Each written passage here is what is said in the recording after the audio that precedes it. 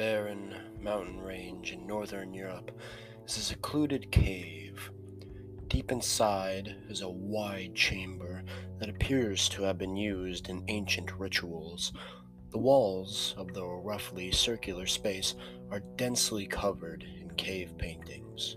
At first glance, they seem much more like those found in other caves in that part of Europe, rendered in red and brown orchards. Look closely, however, and you will see that the most common figures depicted are subtle, non-human.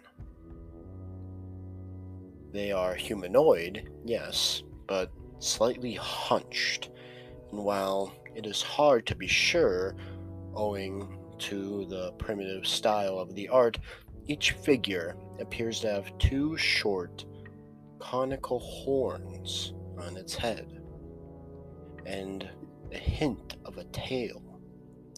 Look more closely still, and you will find some more traditionally drawn human figures. They are being hunted by the others, run through with spears, battered with stone axes. In some scenes, the horned figures appear to be roasting humans over open fires or feasting on human-looking limbs. The paintings are disquieting, but they are just old pictures. The scenes they depict happened countless years ago, if they even happened at all. A determined traveler seeking shelter from a blizzard might decide to ignore the paintings and make camp. He may even light a fire.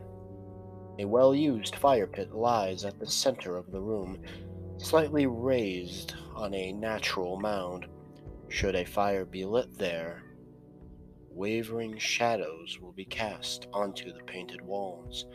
For many, seeing their own silhouette superimposed on those eerie paintings will be the last straw, driving them to try their luck outside with the snow. Others will stay. Sometimes nothing will happen. These lucky travelers will emerge the next morning, haggard from a night filled with half-remembered nightmares, anxious but alive. Other times, shadows will move on those walls, shadows cast by nobody present in the room. The wavering firelight will blur these outlines, make them hard to pick out, and some observers may believe them to be a trick of the light.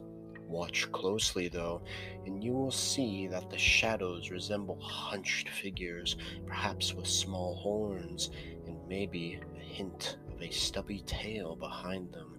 These figures will gravitate toward the shadows of those who are taking shelter in the cave. They may appear to stand over their sleeping forms.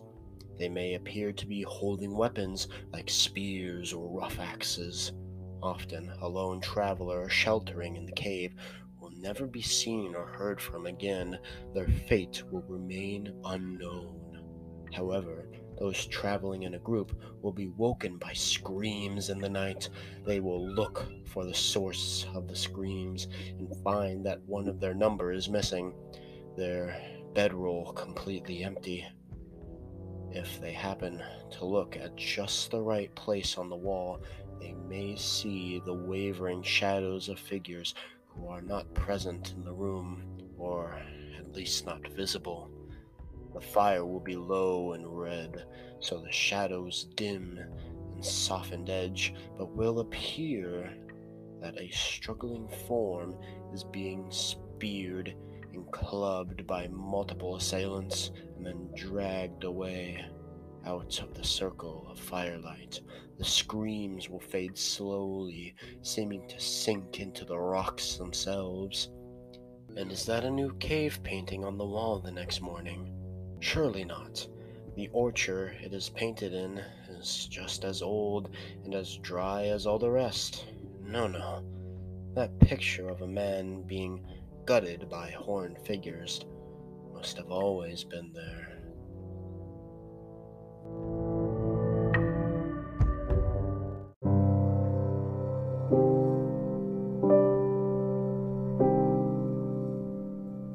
guys, Children of the Night here, and I just wanted to say thank you for either watching today's video on YouTube or listening to it on Spotify or all those other places in podcast form. And just know that if you're watching this on YouTube, just know it is available in podcast form on stuff like Spotify. And if you're watching this on Spotify, just know that it is also available on YouTube. If you are also interested in supporting me more than you already are by watching here today, just know that I am on Patreon at patreon.com/Children of the Night, or you can just use the nifty link in the description. There you can get access to polls that dictate what I narrate here next. You can also get early access to the narrations and so much more. Any support there is gracefully appreciated. And also, you know what to do.